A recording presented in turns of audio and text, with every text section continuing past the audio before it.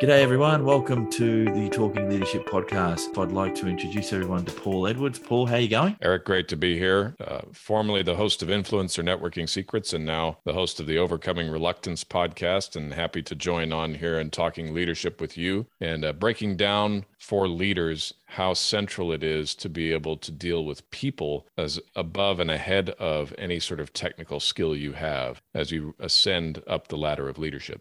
Brilliant, Paul. Look, and for those that are listening, Paul is also the CEO and founder of the Reluctant Thought Leaders. Can I get you to introduce our guest today, Paul? Cameron Hall is a very dear friend of mine going back to the summer of 2018. We met at a mastermind group in Toronto. We were both rookie entrepreneurs. Knuckleheads is the way we usually like to describe ourselves at the time. Struggling to figure everything out, barely treading water, in my case, not even making any money at all, and yet throwing ourselves into it with abandon, jumping off into the deep end and learning to swim as we sunk down to the bottom before we rose back up. Ever since then, we've kept up a friendship. We talk weekly, almost every week on Fridays, and we have built each other up and helped each other see things that weren't there, that we couldn't see by ourselves. And we now are fellow members of another mastermind called Iron Sharpens Iron. So we see each other in person about twice a year in Nashville, Tennessee. And over the last several years,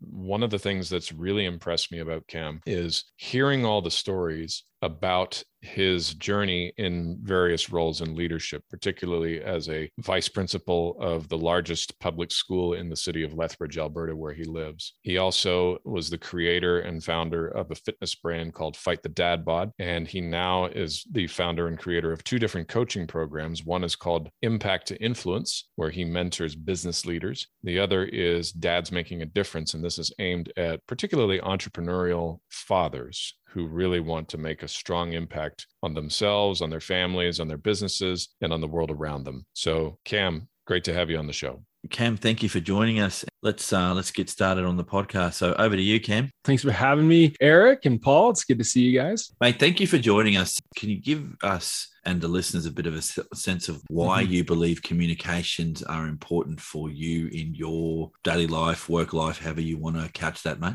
Yeah, absolutely. So when it comes to leadership, my experience varies. So I started off in education 15 years ago as a teacher, and then quickly moved into school administration. Got my master's in leadership in 2013. And through that, took a turn in my career that I definitely found the value in communication. Communication as a leader, communication as a follower, as part of a team. So moving into administration took me as a vice principal in an elementary school at first. And I transitioned to a high school where I've been the vice principal of that high school, which this isn't to add significance to it, but it adds context to it. The high school that I work in is the largest high school in our city. And what that brings is a larger staff. So we have just under 170 staff in our building. And when you're working with 170 people, communication is key to keep people on track, keep people connected and on the same page. Now, outside of my profession, I am an executive leadership coach for emerging online CEOs. And so I work with when I say online emerging CEOs, I'm working predominantly with online coaches who are now expanding their businesses, bringing on team members, and who have never been able to navigate the idiosyncrasies of leading a team conversation or having an interview or navigating fierce conversations. And so I'm an executive coach with them to help them navigate those things. And communication is one of the keys in which we target and what we focus on. That's an interesting combination. Before I hand over to Paul to continue the discussion, I have a question or two, if you'll indulge me. You work professionally in the education system, and thank you for educating our next generation. And then moonlight's probably not the right word, but you also coach professionals in that space that you just discussed then.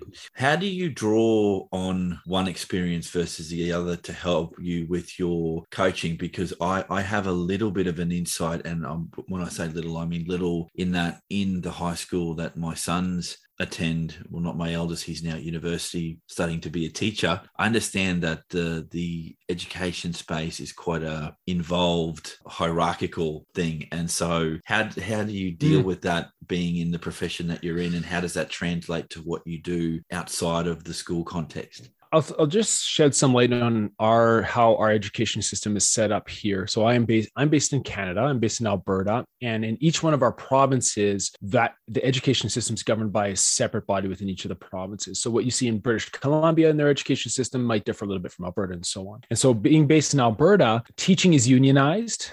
Teachers are part of a union. In Alberta, administrators are also part of that union. And so, what that creates is more of an equal level playing field, if I was to say it that way.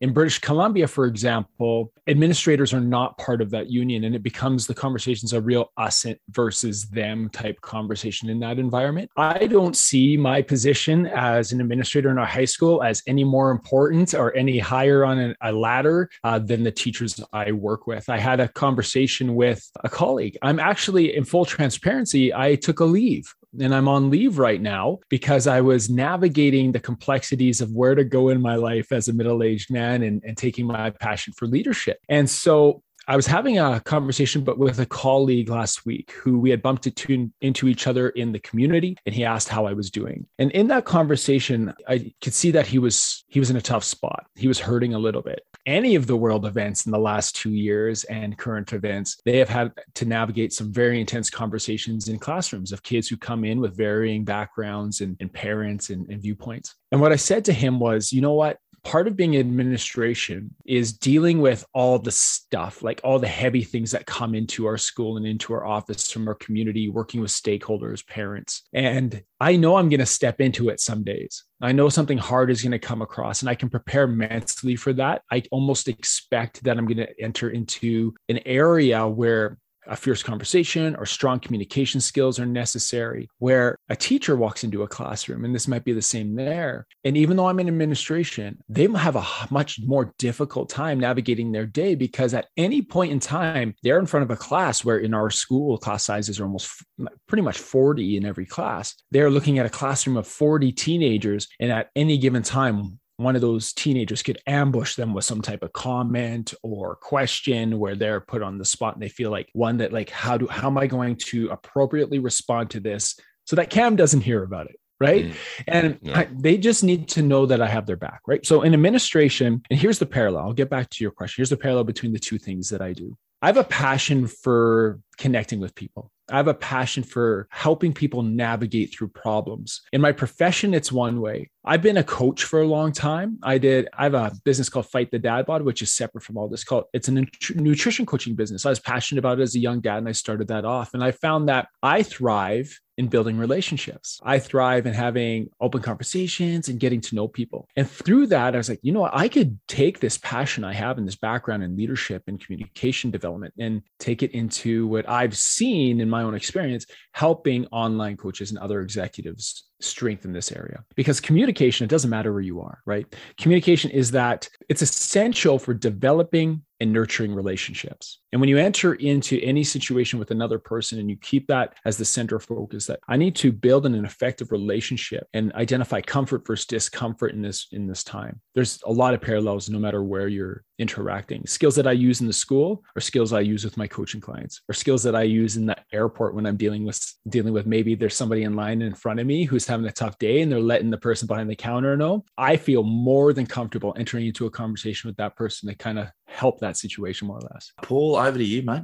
Yeah, I was thinking there, one of my favorite scenes that I think it really exemplifies what you have to have in today's environment in situations like what Cam's describing there, comes from, oddly enough, from a James Bond movie. And there's this scene in the movie Casino Royale, the first Daniel Craig one, where, he's broken into M's apartment and she comes in and she's livid with him because he's caused this international kerfuffle. But I invite anybody listening to look this up on YouTube. You can find it anywhere, because she throws the book at him, right? She's ready to cut him and fire him as his first assignment as a 00 agent and all that. And you watch the difference, the word count between her and Bond, right? He says almost nothing, but he's not ignoring her or trifling with her. He's taking her seriously, right? He's making eye contact. He does speak, but he doesn't speak much, right? And he's mostly listening to what she's saying and letting her get it off her chest. And I immediately flashed back to that scene, Cam, as you were talking, because I was thinking, if I were in that situation, now I'm, when it comes to my opinions, if I'm not careful, I can be a pretty volatile person myself. And so I really have to, this has become like priority number one, is to just not talk as much as I used to,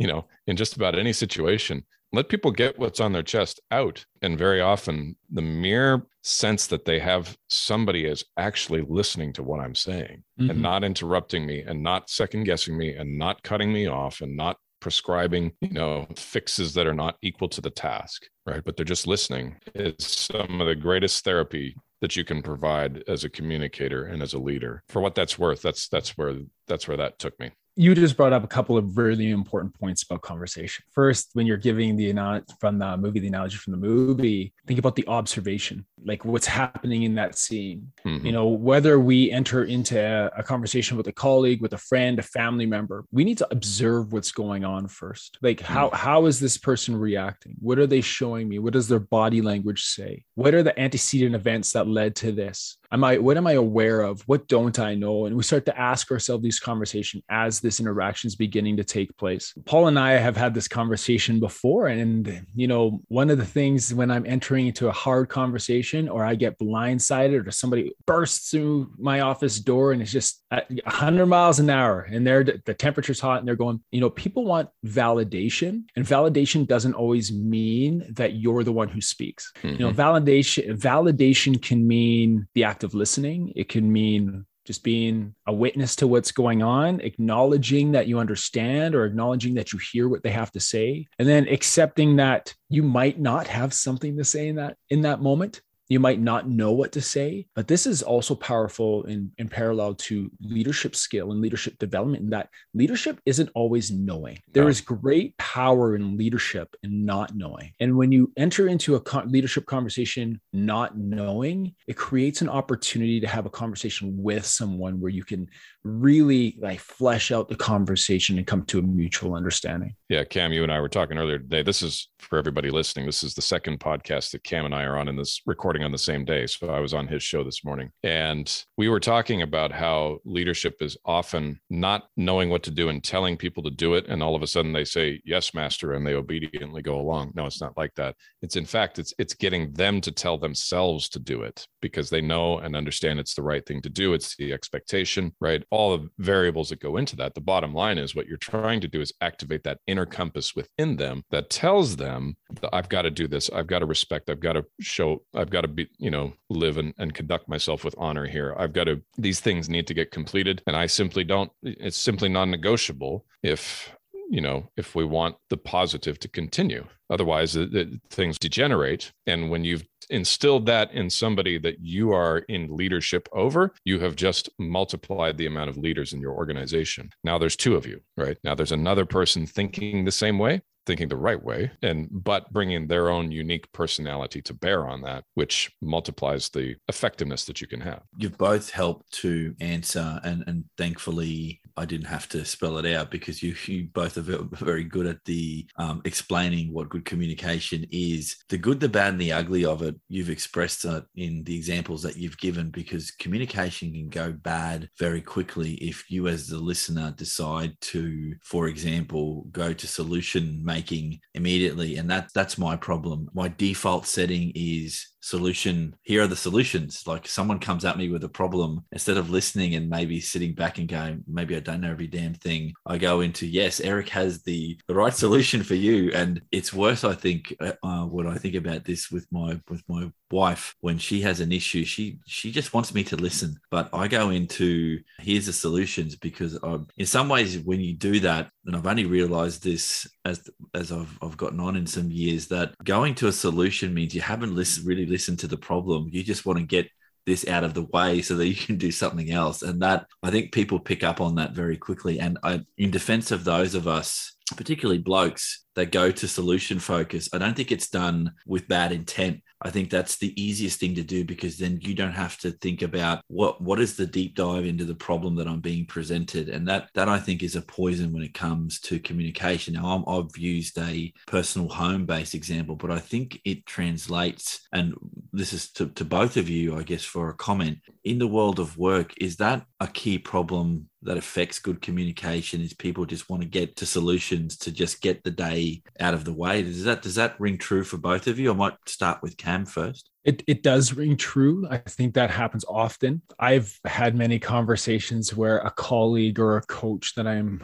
working with and consulting with will come to me, and I just give them the answer. And I have this piece of paper in my office with all these like key reminders for me. So when I'm entering into a conversation, caring first always, because, if you act with fairness and respect and integrity, and you have this as a filter where you're caring for other people and you're showing empathy, and that's your filter for any conversation, then you can handle it. And then you can look back and say, oh shoot, I just was solution based. I wasn't adding to that conversation. I actually shut that conversation down. They don't need me to give them the answer. They want to have a conversation so that they can formulate the answer on their own. And they're looking to run it past me to see if, in my experience, I feel that it would be effective or not. And I can give them honest, genuine feedback. So comms is a process, not the end in of itself. Is that what we're going? It's a process. Yeah, it's a process. Okay. Yeah. Okay.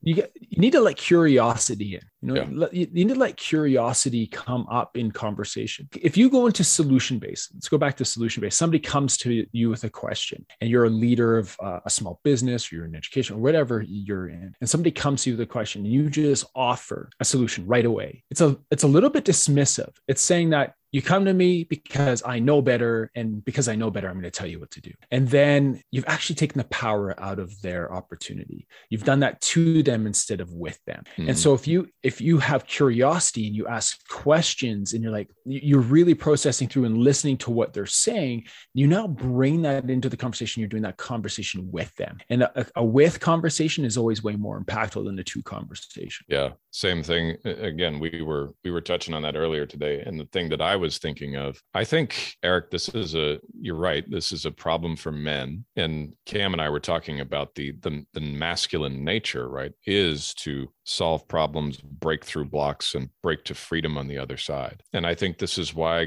we're given the feminine nature, because that doesn't compute with them, right? And this is not to get into, is one gender one way and one gender the other. No, I'm saying in every conversation, in the conversations the three of us have, somebody adopts the masculine part of the conversation, and somebody adopts the feminine. Can be for one exchange, and then we flip-flop, right? And the next time it's somebody else is holding the masculine and someone else is the feminine. The point is, the feminine is looking much more for the flow of positive, affectionate, affirming language that believes in that person. And so what I've had people tell me in conversations I've had is, I feel seen by you. When I talk to you, you don't come at me with this, don't go do this, go do that. You ask me one question and I spend a paragraph or two answering it, and then you ask me another question. And the reason I do that is because, as a professional communicator, I'm so frustrated many times when I do communicate the obvious answer to someone and it doesn't sink in, right? And so I said, well, then I'm not going to waste. Sometimes you only get one shot. I'm not going to waste that, even though I'm right.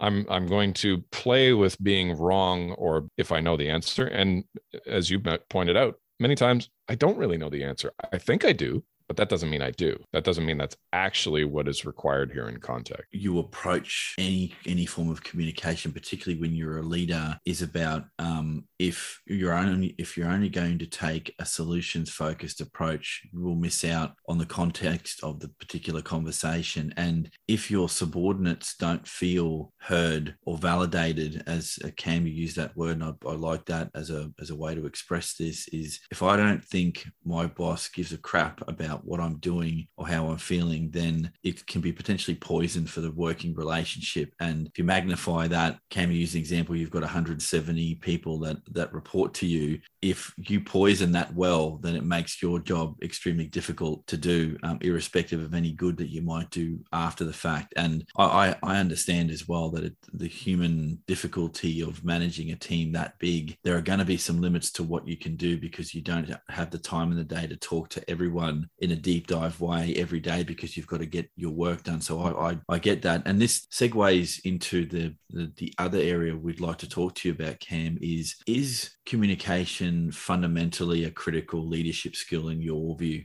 Yes or absolutely. No, or somewhere in between? Yeah, absolutely. Communication, when we talk about building effective relationships, fostering, a learning environment, whether it's in your business or at school, whether it's building leadership capacity in others, navigating the fierce conversations, managing the organization. So all the numbers side of it, all of that requires an ability to communicate. I don't think many of us know successful leaders who aren't good at communicating in one way or another. I just read a book, Be Exceptional, Joe Navarro, and he talks about 5 traits of exceptional leaders, 5 traits of exceptional people, and communication's in there. He talks about observation, self-mastery, communication, psychological comfort, taking action, maybe not in that order, but those are the 5 that he speaks of. But communication is huge in that we're human beings and we're social creatures. And if we're unable to build relationships with each other through proper communication, observation, taking action, like I just said, then you're missing the point. It's going to be really hard to lead if you're not able to communicate.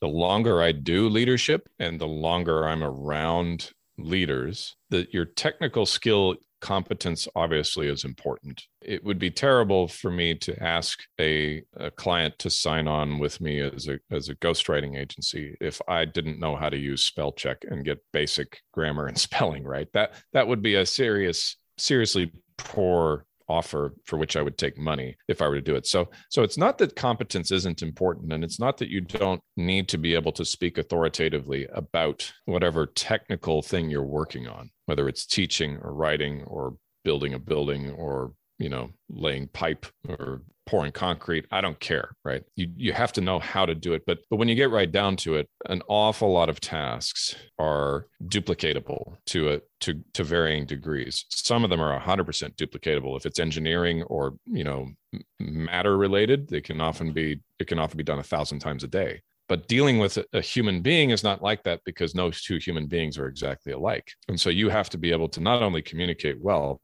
you have to be able to communicate well with this person when that person is present versus when that person is absent. And that's the variables just go out the window. That's why so few people are good at it, I think. That's why I'm in the business and I'm not good at it. Not as good as I'd like to be. I'm better than I used to be. I still find myself flabbergasted. I'm like, I spoke plain English to this person.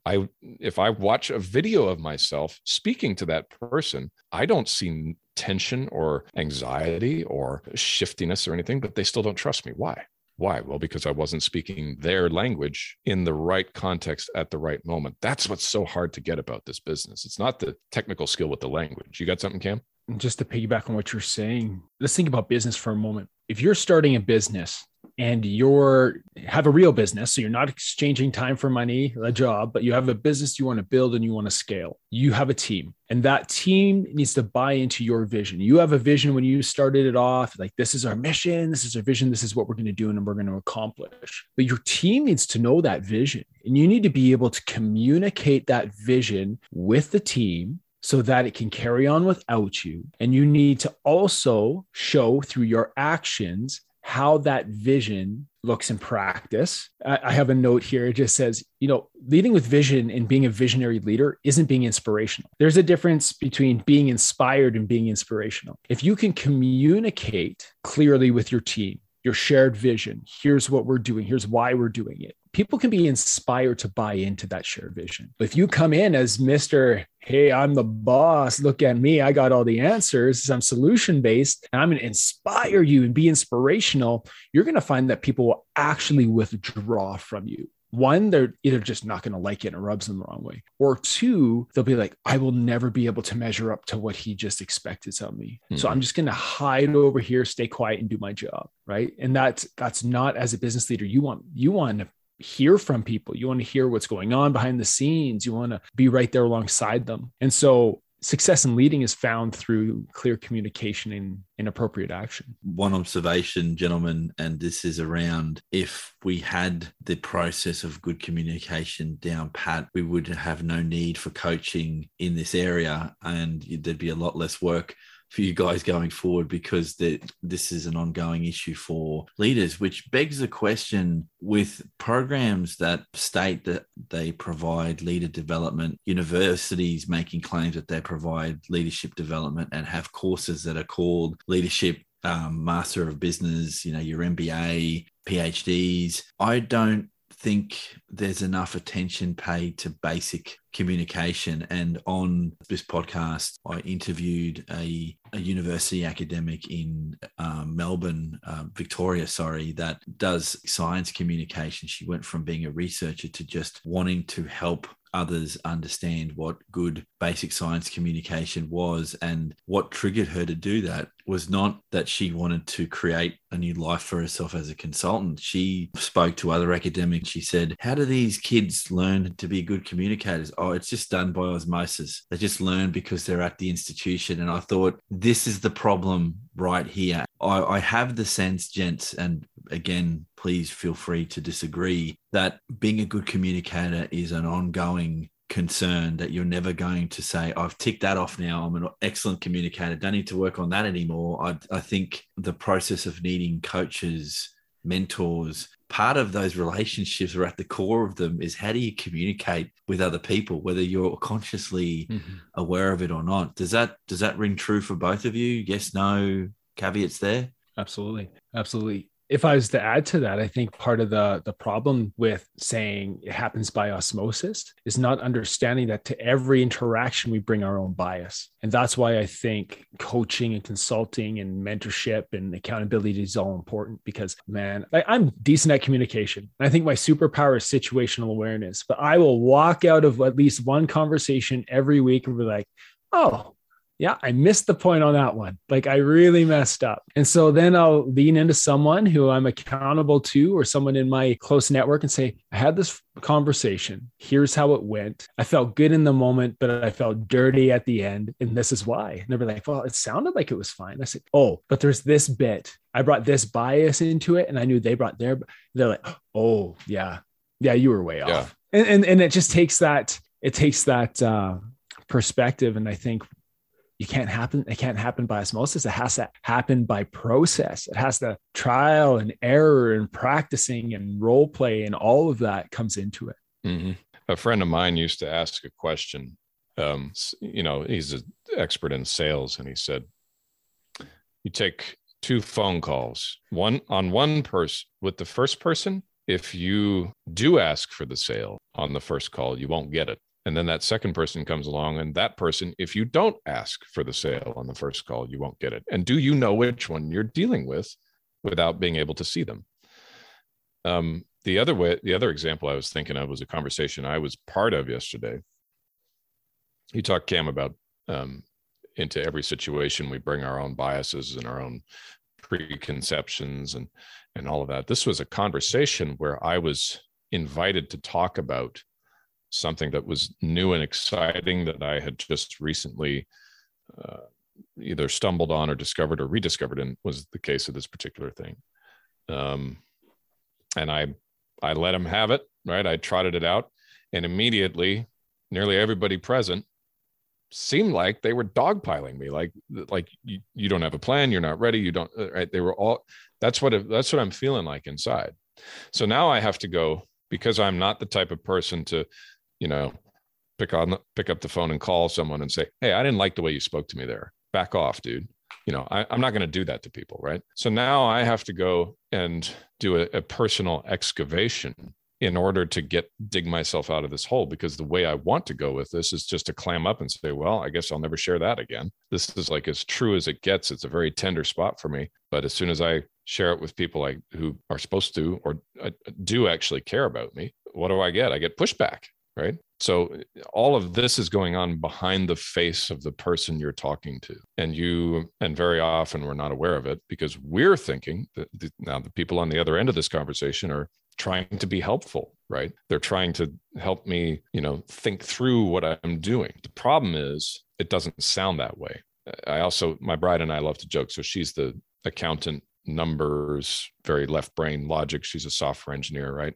And so I've told her, look, you can be dead on accurate and still wrong at the same time. And she's like, what do you mean? I said, well, there's a human being on the other end of that conversation who isn't taking what you're saying as fact-based logic. They're taking it personally as, you're making them look stupid. You sound like a government interrogator, and those people aren't enjoying being waterboarded by your spreadsheet. I could go on about this at length, but I think you get the point. This is a super complex field, and that's why most people just pay it lip service because it's so hard to understand. Thank you for sharing that example. That's probably the best example of you sending a message out and hoping that the person receiving it receives it with the intent that you had when you sent the message out. And what you're saying, going to your first example, and I have no idea what the topic area was, but what I'm getting from this is that people you trust and admire and potentially love have said to you some things that rocked your ego a little bit, and potentially they didn't have that intention when they were saying what they were saying. They might have been thinking, we're being as constructive as hell here, putting up what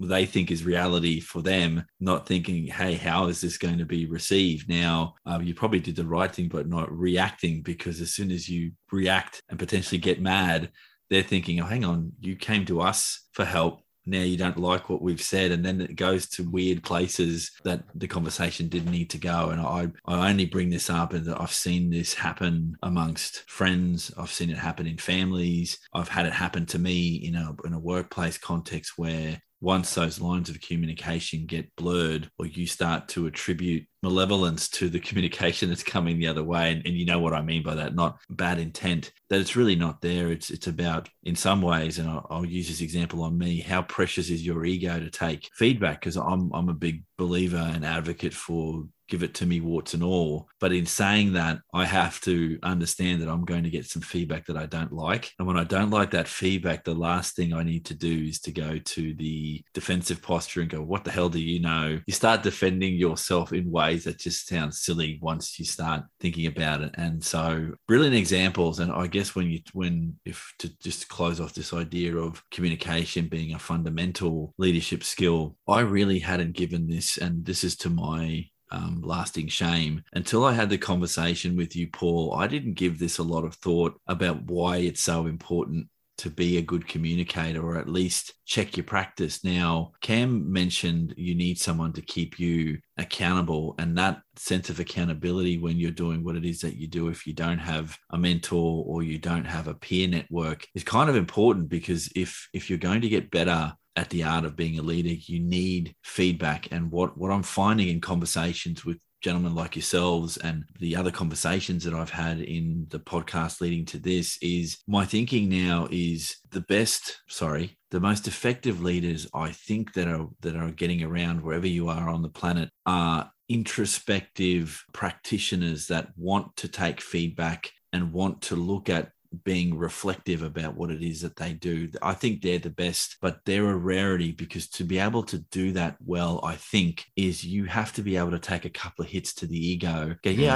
I did stuff that up, but this is how I'm going to get better. And I don't think too many people do that as a natural part of being a good leader. I think you need to have someone there who doesn't have skin in the game. And by that, I mean, they're not connected to your business. They're not connected to the thing that you're working on, to give you fearless and frank information. That line comes from our public service here, that public servants give fearless and frank information. If you want to get that off people, you have to be prepared to hear some things that you don't necessarily like. This has been great. Now, the next topic area, Cam and Paul, I'd love to get your views on this, is roadblocks to better communication. So Cam, if you had a hit list, I don't know if it's 3 or 5 or 10 things, but what do you see are those things that stop or impede better communication? Emotion, the primacy of emotion. Like, you let your emotions take over. That could be a huge barrier in communication. Another is it's tied into emotion is an existing relationship that you might not have a healthy relationship in. So I'll circle back to what I said at the beginning, like building,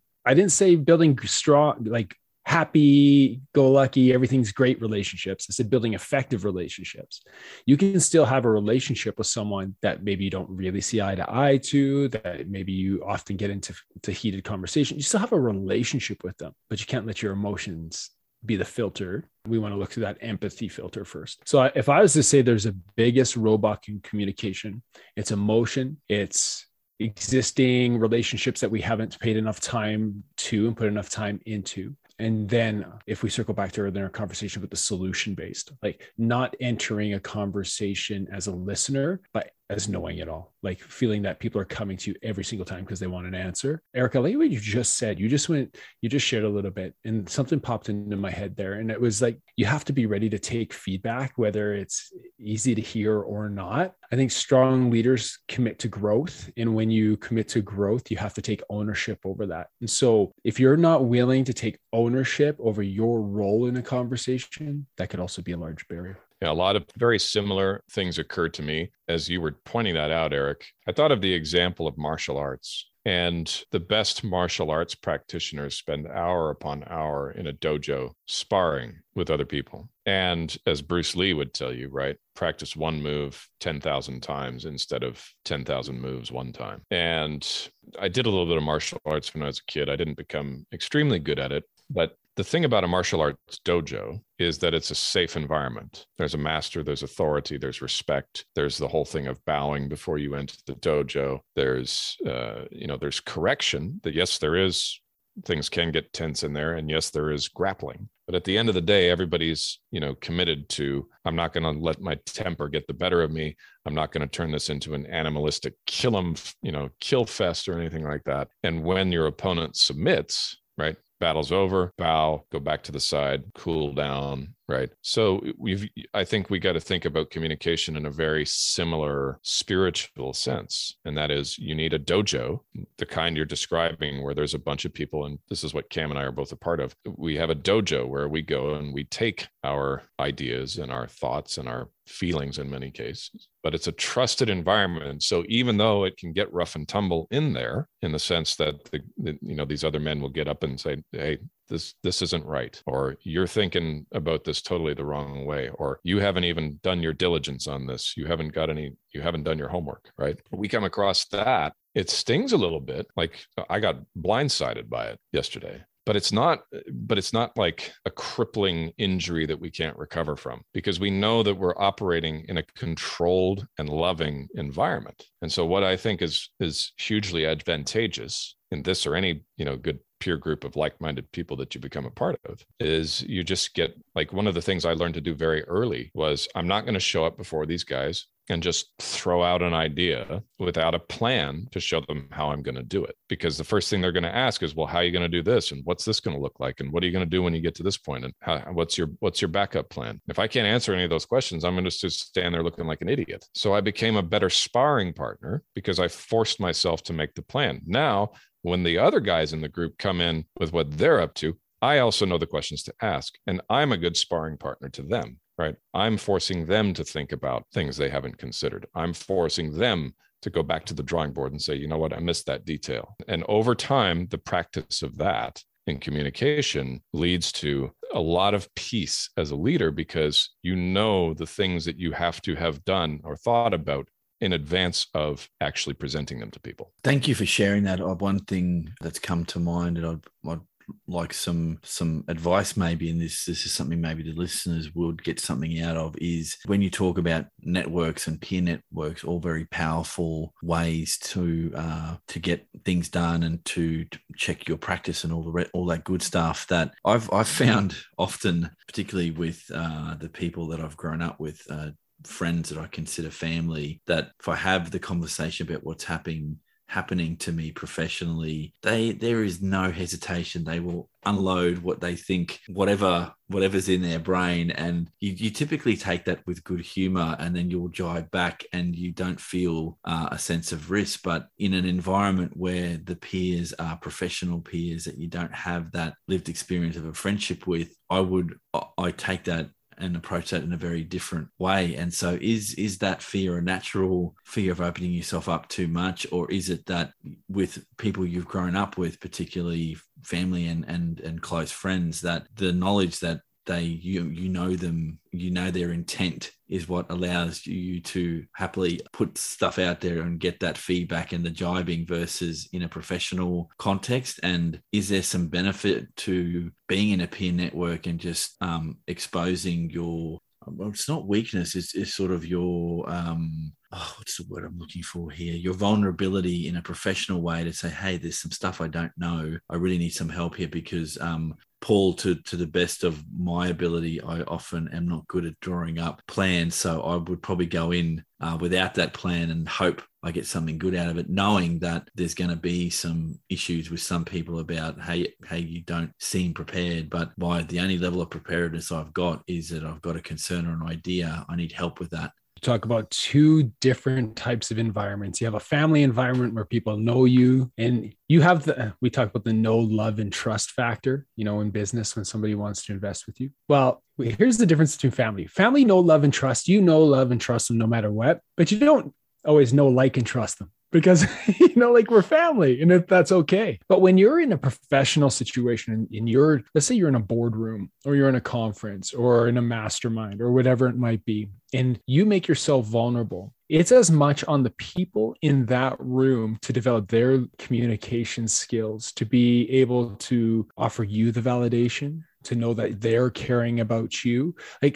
Communication is a two-way street. You can't just worry about your conversation skills and your communication skills. If I just focused on my insecurities of being vulnerable and open with the people around me, I will always stay in that space. But you can communicate with them and say, hey, even a little primer. I will walk into a room with other administrators and be like, all right, I'm being a little bit vulnerable here. This is hard for me to say, but I'm really struggling with this. And what that primer does, it lets them know, okay, I'm not going to punch Cam in the gut right now, but I'm going to frame my feedback, even though Cam is really wrong. I'm going to frame my feedback in a way that's more constructive. You'll find that when you prime conversations that way, it breaks down some of those barriers that we spoke about earlier, and it kind of puts you at ease. And so if I was to say to Paul and to Eric, I say to you guys, hey, I'm really struggling with something right now. I might be a bit vulnerable. I wasn't going to say this to you, but I need to say it. This is going on. Or I have this idea. And both of you are like, he's way out to lunch. This is a bad idea. But I said that.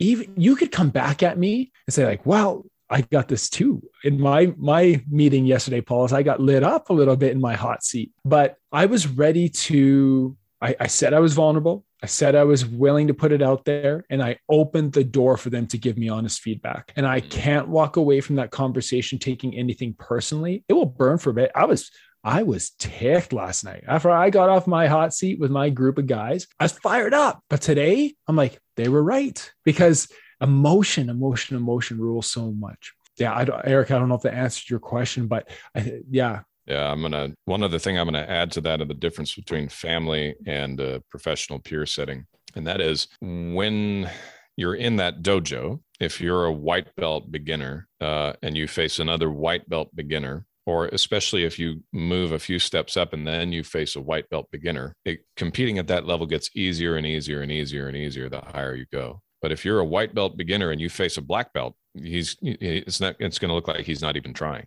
But you are going to learn some things. You're going to learn, first of all, I have no idea what I'm doing, so I have to work harder. I learned this, oddly enough, from the first time I really made a conscious effort. I used to be quite fond of the sport of racquetball, and I deliberately sought out the advanced players in the club I was going to and say, "Can I play against you?" And they'd say, "Sure, I could use the target practice," right? And they beat me up. But a few of them had a teacher's coaching kind of heart enough. And they started showing me, look, you're not using your body in the shot. You're just trying to crack a bullwhip with your arm. That doesn't work in racquetball. You got to use your body to make that shot. I was like, okay, I'll try it their way. And then I started to get better shots. And then they said, now you're running around the court too much. You need to be moving to the center of the court and making your opponent chase the ball. I said, how do I do that? I said, well, you got to make sure that you make that shot go where you want it to go. And I'm like, that ball has a mind of its own. They're like, no, it doesn't. We control how that ball goes. Every time we hit it. Watch, I'll make you run around this court.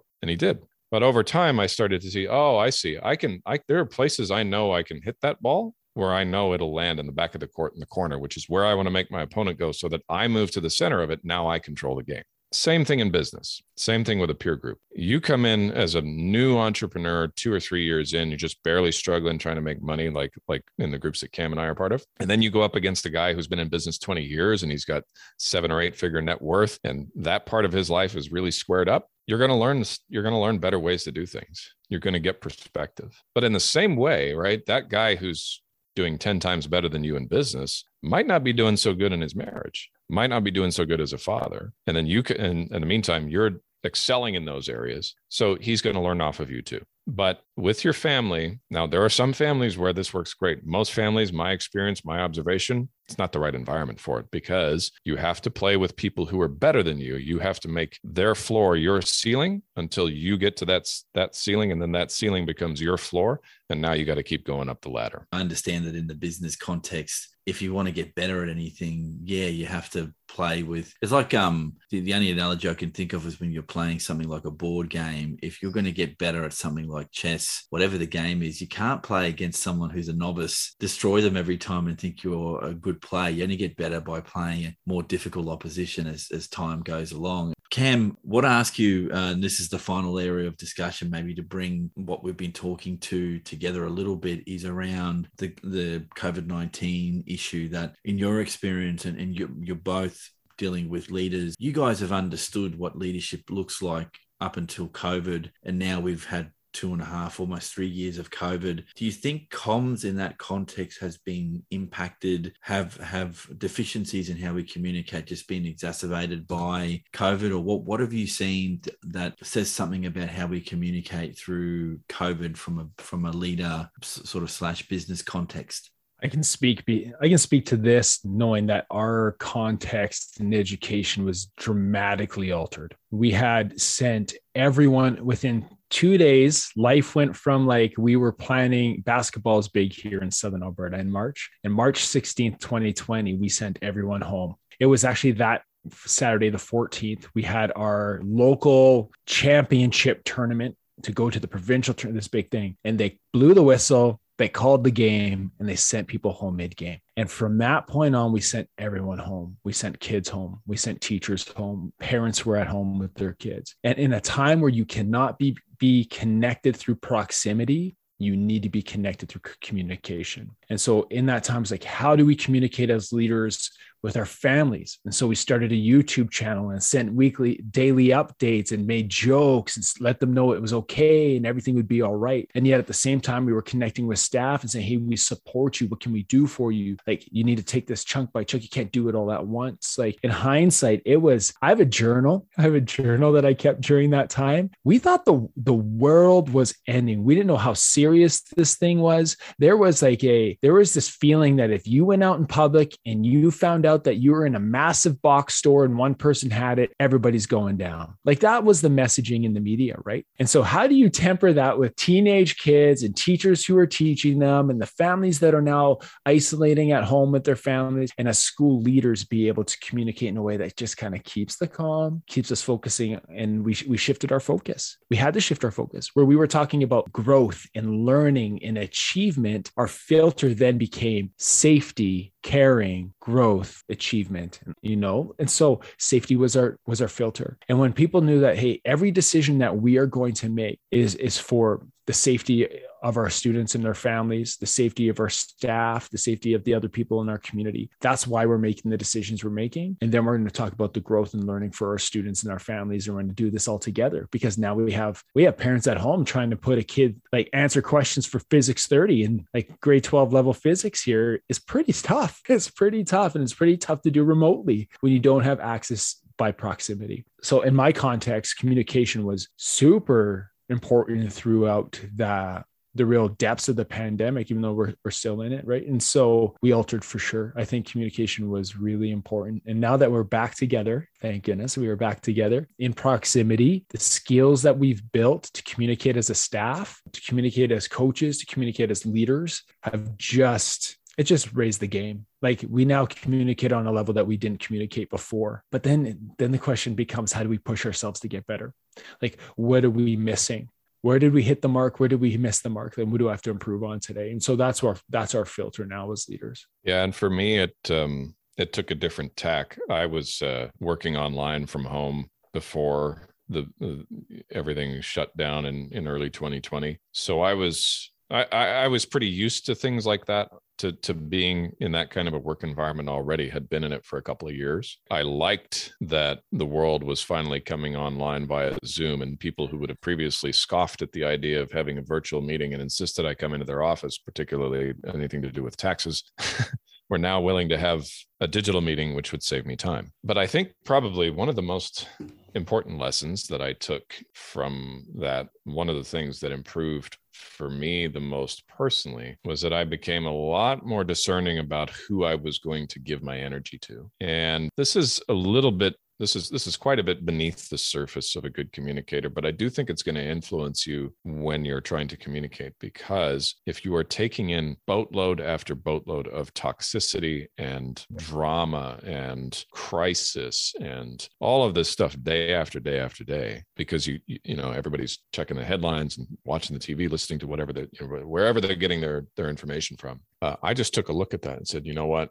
I think I have found the time where I'm getting off of the news media's carousel, and I'm not getting back on, not the way they're presently constituted. And that's considering all forms of news media, not just the ones that I disagree with, right? From a philosophical standpoint, it includes the ones I agree with as well. And it was around this time, March of 2021, a year afterward, that a couple things began to fundamentally shift for me. And I remember this distinctly. My bride said to me one day, "Do you want to hear the latest COVID updates?" And I turned to her and I said, "No, actually, I don't. Don't tell me what they are. Don't want to know." Why? Because they're going to change tomorrow anyway, and there's nothing I can do about them. They're being made from citadels far beyond my reach. I have no power to influence it. I know I don't want it in my system. I don't want it in my soul. I don't want it affecting my ability to function. And not long after that, or around that same time, was the day that I permanently said, okay, I'm not saying that the journalists are sitting around in their newsrooms thinking, how can we make Edwards feel bad today? I don't think that's what they do,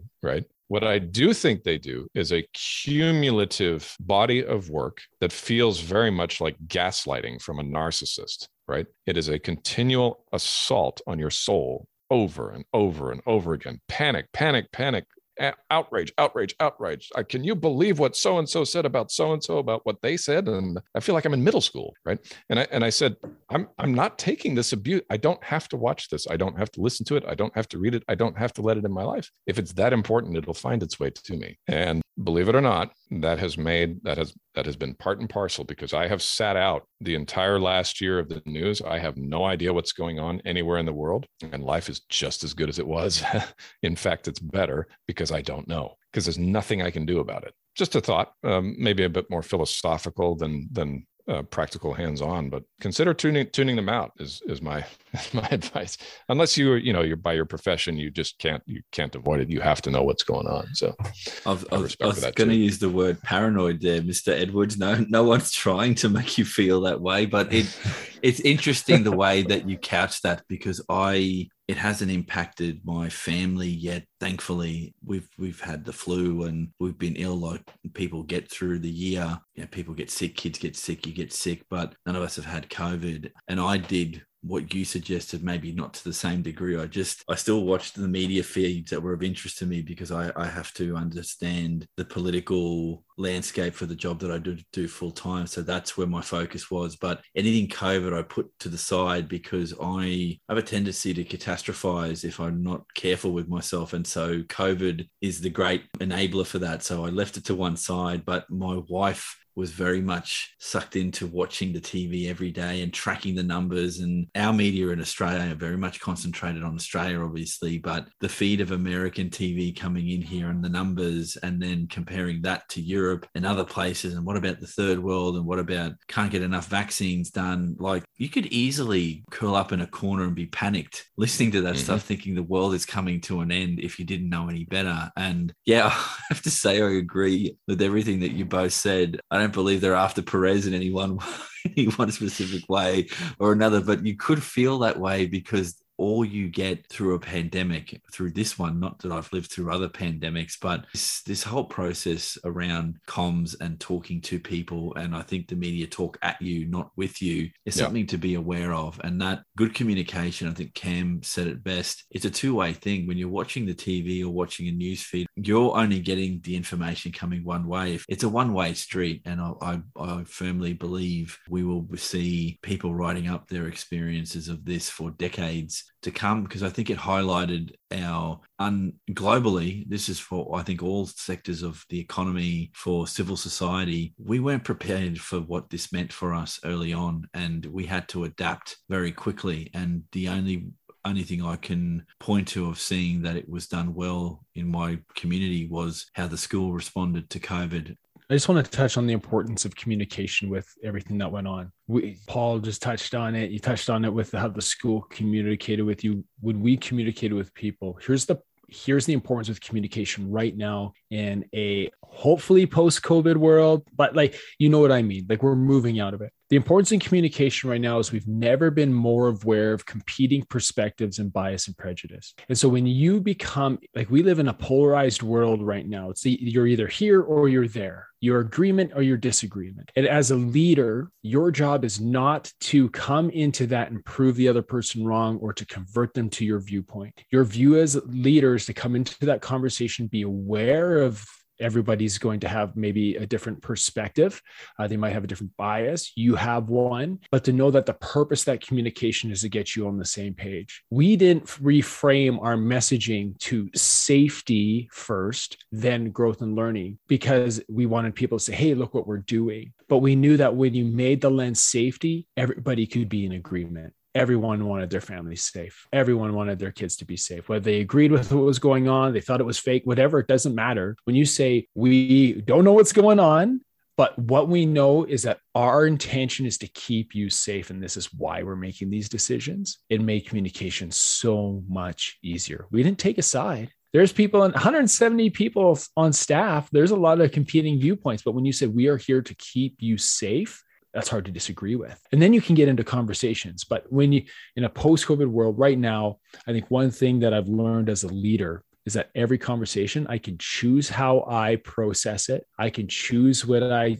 digest and what I say, nope, that's not for me. And then I need to be aware that the other person can do the same. I was going to add something to that. I think the crappiest job to have had at the height of this in the school community would have been our principal, because she would have to wear the emotional impact of kids getting sick, staff getting sick, and I'm sure she had very little or very few people to reach out to amongst her professional cohort, because she has to be seen as and this is my perspective, I'm not saying she said this, I think school principal has to be the fearless leader going out and directing where this is all going. So I often wonder, where do principals go to download all of their issues? I'm sure they've got their own peer networks, but it's often I ask things like, when a doctor's sick, who does a doctor go and see? Because you're not going to self-diagnose. So it's being able to reach out at times like this is important. I think I've seen that from a positive perspective, because you both have alluded to both positive and negatives. I think from a positive perspective, people have been in some way very happy to work in new and different ways, and others others have been sort of dragged kicking and screaming. But I think the value of different ways of working and communicating has now come to the fore in ways that it wasn't there before. So much so that I think the world of work has changed how we recruit people. If you see ads for jobs now, and I've got some friends that are actively looking for work, they say, hey, Eric, what do you think of this? Should I go for this? And you read the ad and it'll have somewhere in there hybrid work